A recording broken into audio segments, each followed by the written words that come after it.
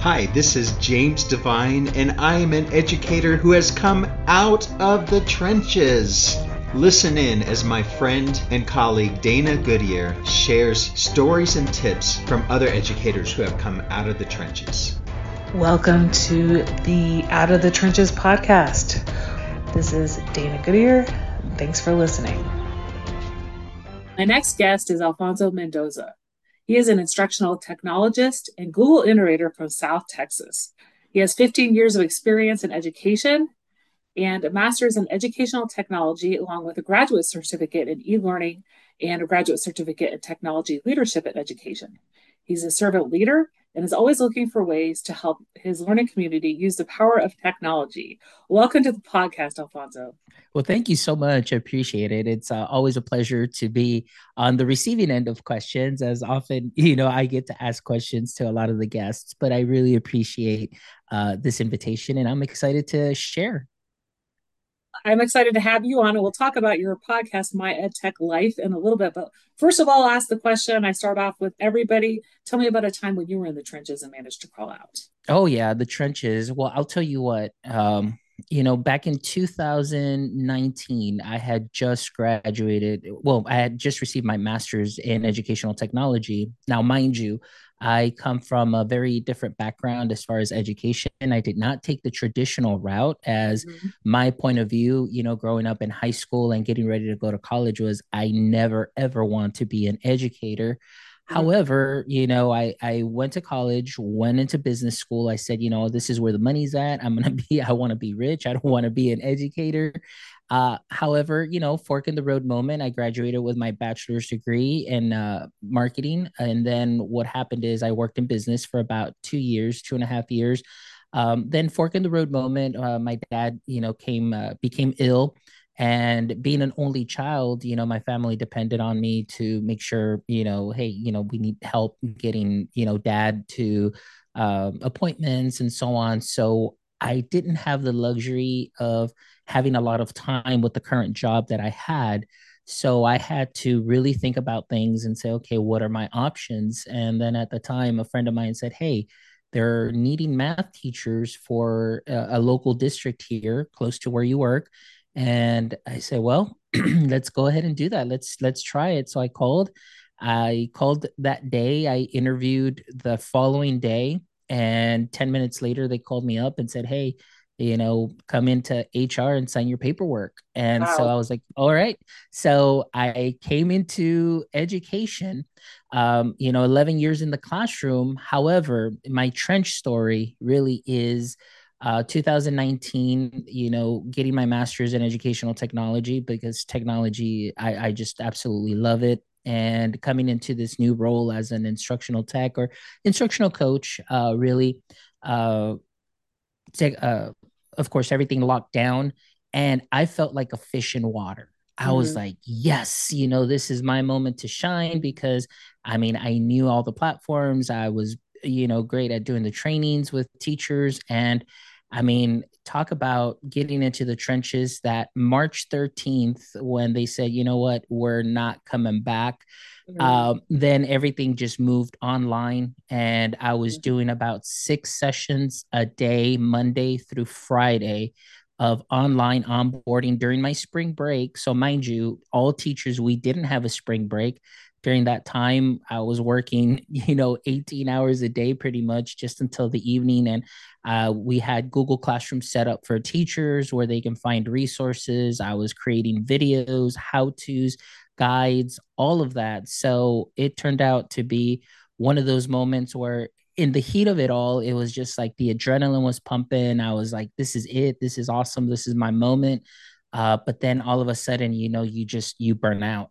Yeah. And so talk about being in the trenches, doing six sessions a day, 5 days a week, with about 30 plus teachers because not everybody could do it in the morning. So I would do morning and afternoon sessions. And then, of course, all the emails that would come in, the onesies and twosies, phone calls that would come in. And luckily, everything was set up, squared away. We, as much as we could, being that we were all virtual. So I mean, yeah, that was my moment in the trenches, per se, and it was a memorable moment that I'll be Mm-hmm. honest, it pretty much took a whole year to really recover from that, in the sense that, we finished, virtual learning. We slowly started coming back, and the first year we came back to brick and mortar, I was exhausted. I Yeah. really didn't feel like myself. I was very just isolated, very kind of checked out. And it took me about a year to just kind of recover from that, aside from still trying to do my normal duties. So imagine you're trying to recover from burnout, but at the same time, you're still working and finding that work life balance. But man, this year, like, I just feel so refreshed. I feel so great. And it just, the little 1% things of just kind of reframing your mindset and changing things up physically, exercising, eating well, all those things. Like, I just feel like renewed and refreshed, and it's been great. But yeah, that was an interesting moment in the trenches for sure. Mhm. Yeah, and I think a lot of teachers, had that year last year where they kind of recovered from everything that had gone on the past 2 school years, and I think people are feeling better, but just definitely being in that role of having to train people, get them set up, get computers to the students, and all that, like just that monumental task. You mentioned that you were the only ed tech person in in 14 schools, instructional technology for 14 schools. So, Yes. So imagine that responsibility. I mean, 14 schools, there's only one of me, and really the only one that is really, I mean, Google certified, Google innovator, Google everything. And so having to do these lessons now, in hindsight, sometimes I remember when I first got into this role and started doing some of the trainings, nobody wanted to show up in person. So I kind of started doing a PD in your PJs, where I would do these trainings virtually, and then I would have really good attendance. So it was kind of interesting that a little bit of all of that led up to what we were doing. So the teachers that would come to do the PD in your PJs virtually, were teachers that really just took off with the tech and just felt very comfortable because they had a little bit of that experience. But it was very interesting that when teachers were kind of forced to kind of dive in and do this, yeah, a lot of them were very uncomfortable, but at the same time, I was just trying to reassure them and let them know that there's absolutely nothing that they can break, nothing that the undo option on their computer cannot fix, and just to get clicky with it and kind of lighten it up a little bit. And that really helped out a lot, where even some of the veteran teachers, I was having a conversation with a friend of mine yesterday, and I was letting them know that even some of the teachers that are the veteran teachers that are very low tech or no tech at all, some of them have just blossomed and are thriving with the tech now. That a lot of them were saying, Mr. Mendoza, I was planning on retiring, after all of this, with the pandemic and, virtual. However, what I've learned as far as the tech is concerned has actually helped me become more efficient. And they're like, I feel like I can teach maybe another, 3 to 5 years, because that longevity, because of the tech and getting comfortable with it. And so those are some of the stories that I look at, that I'm like, everything's good, everything is okay. And those stories really just help me just understand that, it's worth the effort, and some people are going to be just fine and great. And it makes me really happy to hear those things. Yeah, and I think some teachers will still use what they learned and still kind of do that flipped classroom, or integrate more tech into their teaching. There are some that have kind of gone back to the old ways, right? But Yes, I like agree. as you said, for those people who were kind of tired of the same old and ready to retire, it's great they got a renewed interest in teaching a different way. So there is that light, right? Because we're hearing about people who did retire early, but there is the opposite that occurred as well. So let's talk a little bit about your blog and podcast, My EdTech Life. So you started the podcast first, and then you turned it into a blog as well, and you blog for Medium. So tell me first of all about the podcast, kind of when you got started, what themes, and do you do this solo or with guests? Absolutely.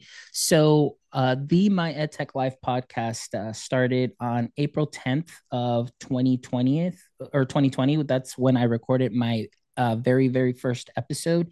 And so on that date, what I had in mind was the following. Everything was shut down, pandemic was happening, Mm-hmm. and I am a part of a group of Google innovators and Google educators around the world. And at that time, the group is called Global GEG, which is Google Educators Group. And this was a global group, and you're talking about people from the US, the UK, Australia, New Zealand, and areas all around the world, even into Mexico, Latin America. And what was happening is we just kind of combined our forces, created a website.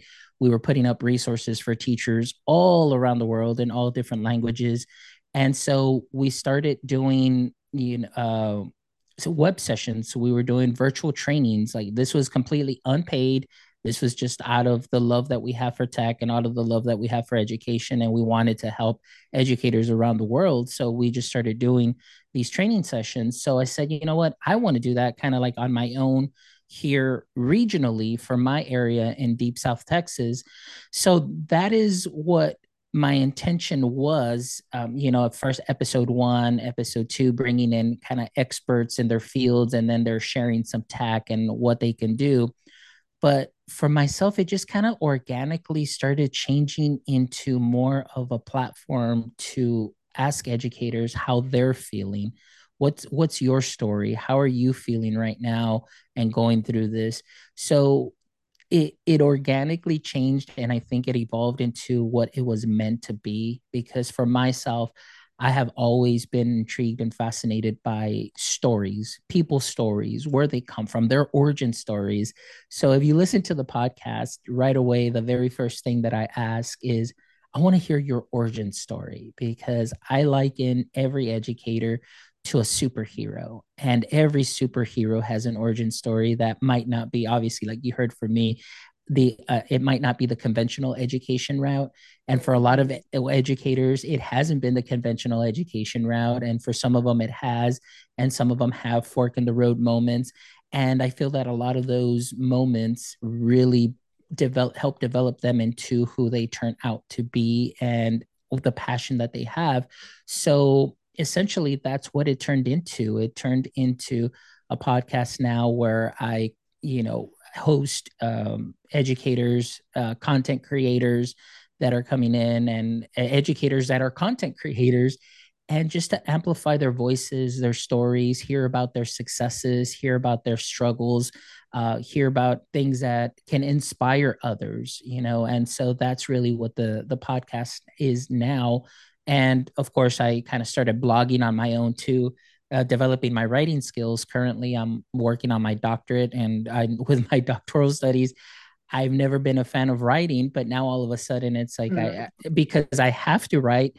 But I'm like, wow, I can't believe I haven't done this sooner. So now I start writing a little bit more, and I do have a blog on Medium that y'all can check out, and you can get that there through the podcast website too as well. And we just completed our 150th episode this past Saturday. And so again, from April 10th, 2020 till now, it's been quite a journey. It's been amazing stories to hear, connecting with amazing educators, amazing authors, amazing creators. And we're just going to continue going, and putting out that platform for people to come and inspire others and connect with others.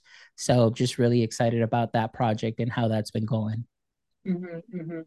Yeah, it's really interesting how it kind of started with that GEG group, and how you then decided to give more resources to people in your region.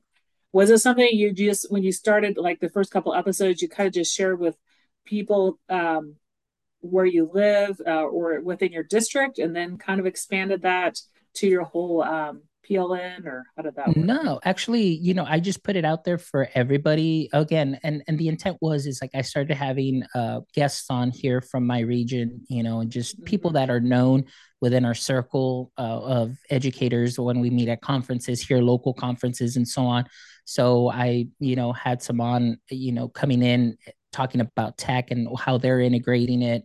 Actually, and my very first guest is one of my professors from my master's program.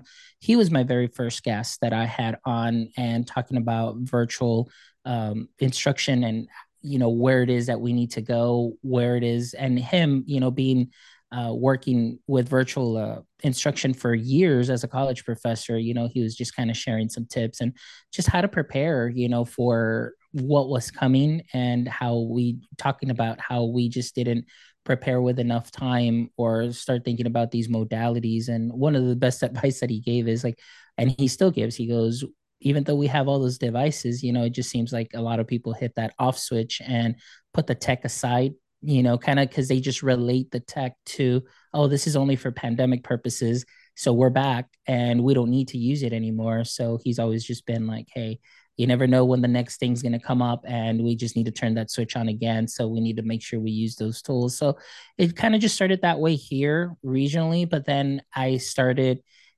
reaching out to people nationwide, because again, like wanting to hear stories, because I know what was happening here, but I also wanted my audience here to know what was going on nationwide, in the sense of I don't want you to feel like you're alone in this.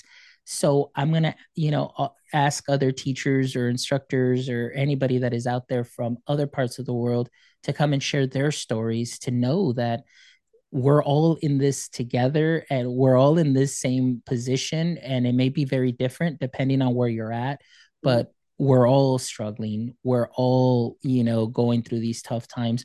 And so they don't feel like, oh man, is this only me? Am I the only one?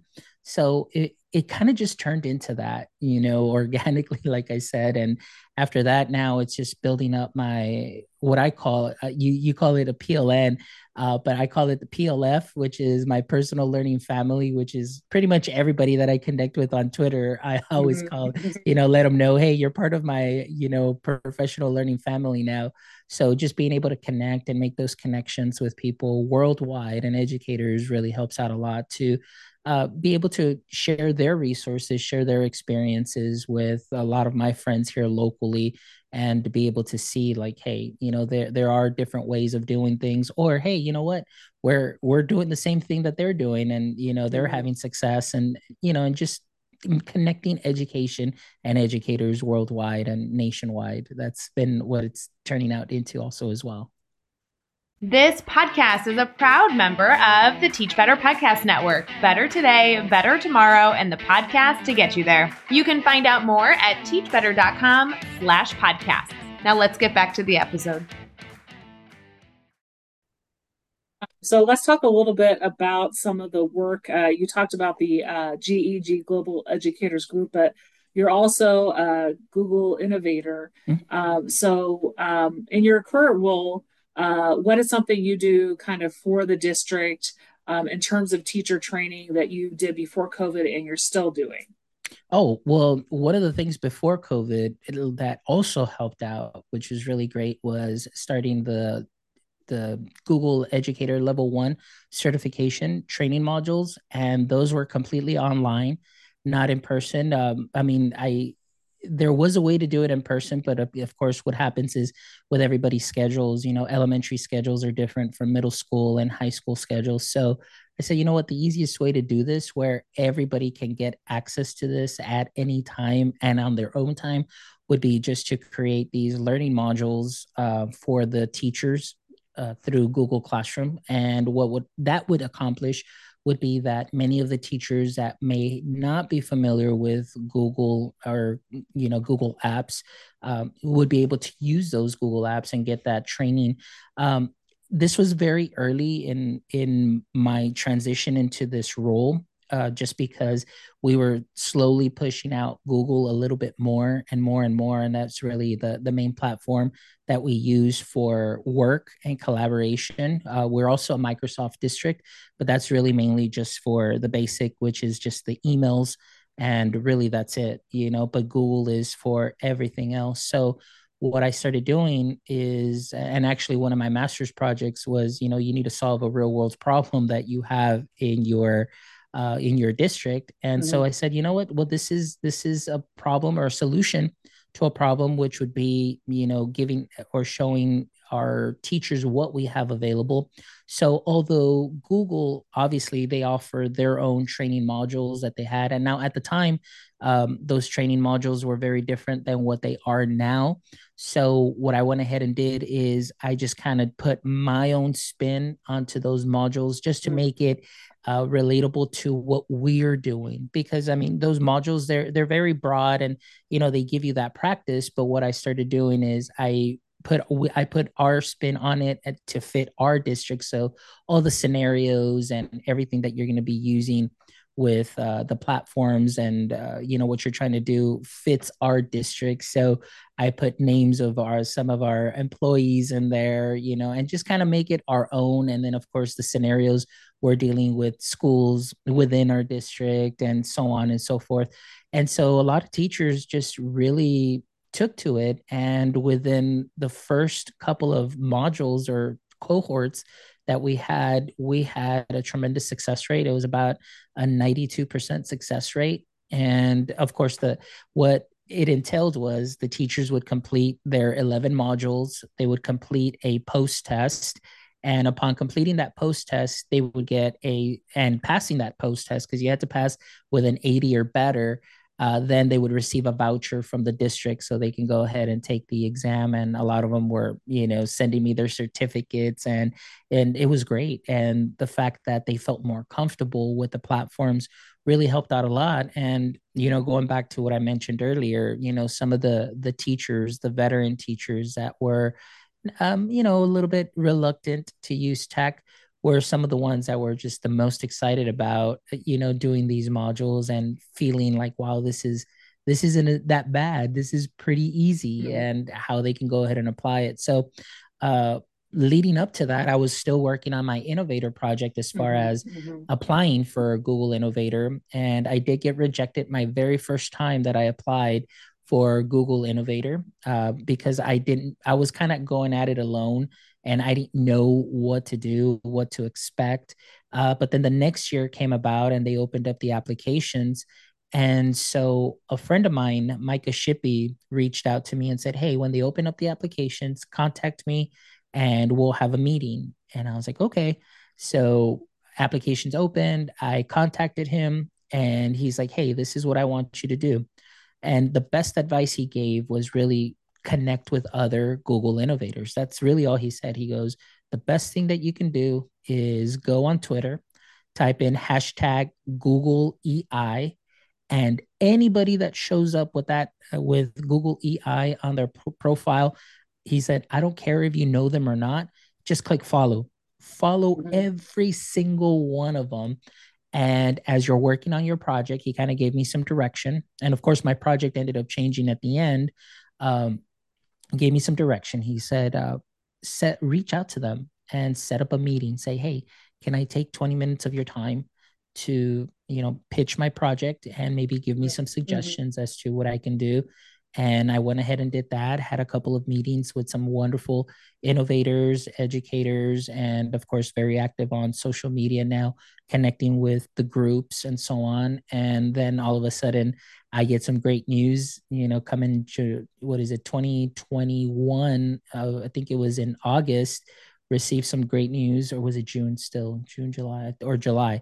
In July. And then I got accepted to the first Google Innovator Academy that was virtual, which is the Virtual Innovator Academy of 2021, and got to connect with some amazing educators around the world, and work on our Google Innovator projects. And it was just an amazing experience that I definitely recommend for anybody who is interested in becoming a Google Innovator.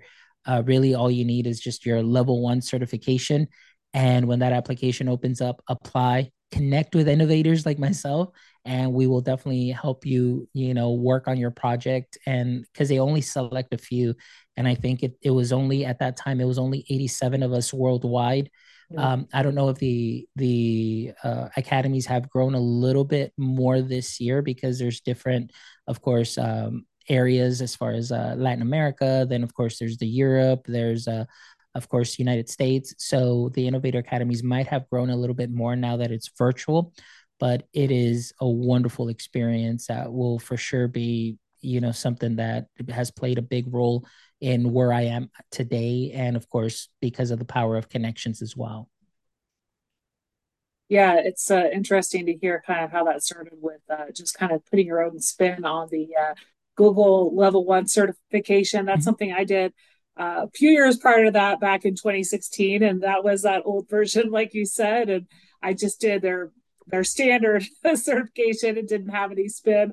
But yeah, definitely something, teachers can gain a lot from. I know there's so there's a Google Level 1, Google Level 2 innovator, in were there not a few Yeah, other? there's the trainer, and then there's the coach Okay. also as well. So the newest one they added was the coaching one, because Okay. normally it was level 1, level 2 trainer, and then innovator. And now they added that coaching component because, as you know, and I think we kind of mentioned pre-chat, the tech coach or the instructional coach is something that a lot more districts now are implementing after, virtual instruction, and just to be able to help and build capacity with teachers and help them out, and planning lessons and so on. So now they've added that coaching component into the Google certifications. Mm-hmm, mm-hmm.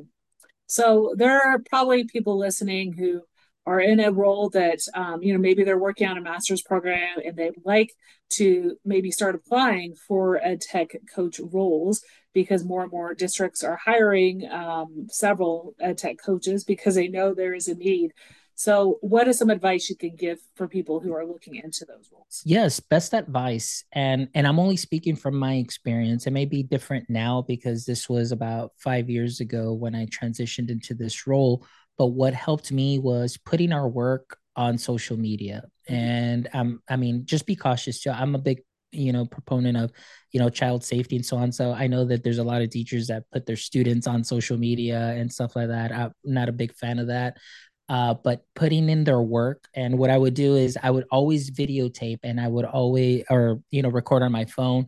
They Yeah. would record video, and I would just put those pieces together. And it was just them and their little hands working and so on. And so putting a lot of that stuff on social media is good. What it is that you're doing, how it is that you're innovating using the resources that you have, because oftentimes you may be in school district that is not maybe as well equipped as other school districts nearby. We all know that the funding is different for a lot of areas depending on the number of students that you have. But when you show what you can do with the resources that you have, that really helps out a lot. So don't be afraid to put yourself out there. My number one advice would be, or piece of advice would be, do not fall into the imposter syndrome. Don't let yourself, get in your own head and say, well, they're better than I am. They do this better and so on. No, you confidently put out your work, you do what you do, and don't compare yourself to others because imposter syndrome can really hold you back. So Yeah. that's one of the biggest things that I've learned there. And then obviously just be very proficient with your tech. Don't use tech for tech's sake and just try and squeeze it into every lesson. Find those specific points, those specific lessons where the tech will definitely enhance and maybe even redefine the learning, rather than just, substituting the tech and saying, well, instead of having a paper worksheet, now we just have a digital worksheet, Mm-hmm. and, use tech there, which, it does serve a purpose. But try and think outside the box. Don't be afraid to step out of your own comfort zone and try new things.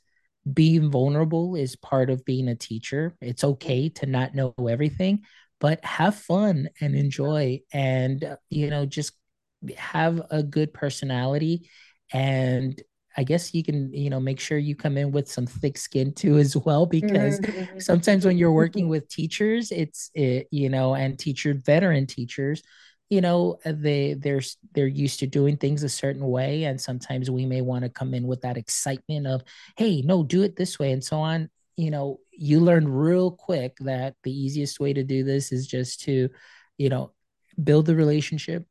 And then again, like I told you, just let them know it's like there's nothing that you can break, nothing that undo can't fix, and just get clicky with it and have fun.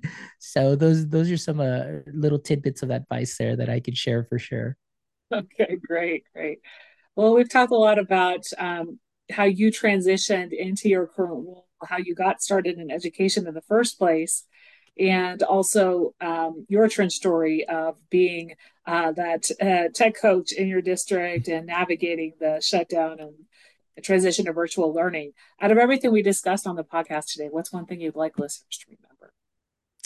Actually, what I would love listeners to remember is share your story.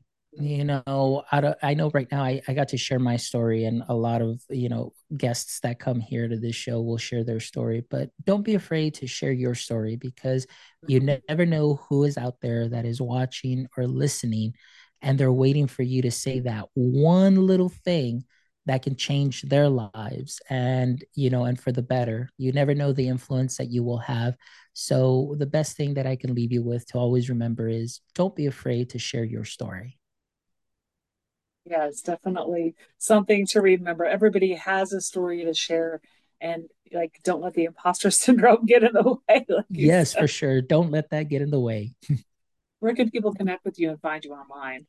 Yeah, actually, you can find me on all socials, and I'm talking about all socials at my edtech life, and you can connect with us there. You can also go to our website, myedtech.life, and there you can go ahead and find all our 150 episodes, and you can scroll through them. Wonderful educators from around the world, creators, where you can go ahead and get inspired, get some ideas to sprinkle on to what you all are already doing great. So give us a visit, follow us. I'd love to connect with you all. And if you ever have any questions, feel free to shoot a DM. And if I don't have the answer to it, I can guarantee you that I can connect you with somebody that may be able to help.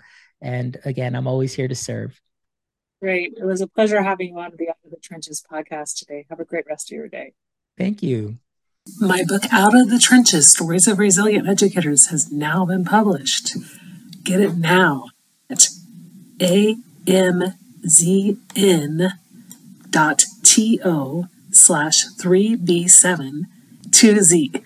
Again, amzn.to/3b7-8x2z. Check out the show notes on danagoodyear.com to learn more about this guest and links to their social media. Please subscribe, share, rate, and review wherever you download this podcast. Tell your friends and colleagues about it, and if this episode resonates especially with you, be sure to share it out on social media and tag me at Out of Trenches PC.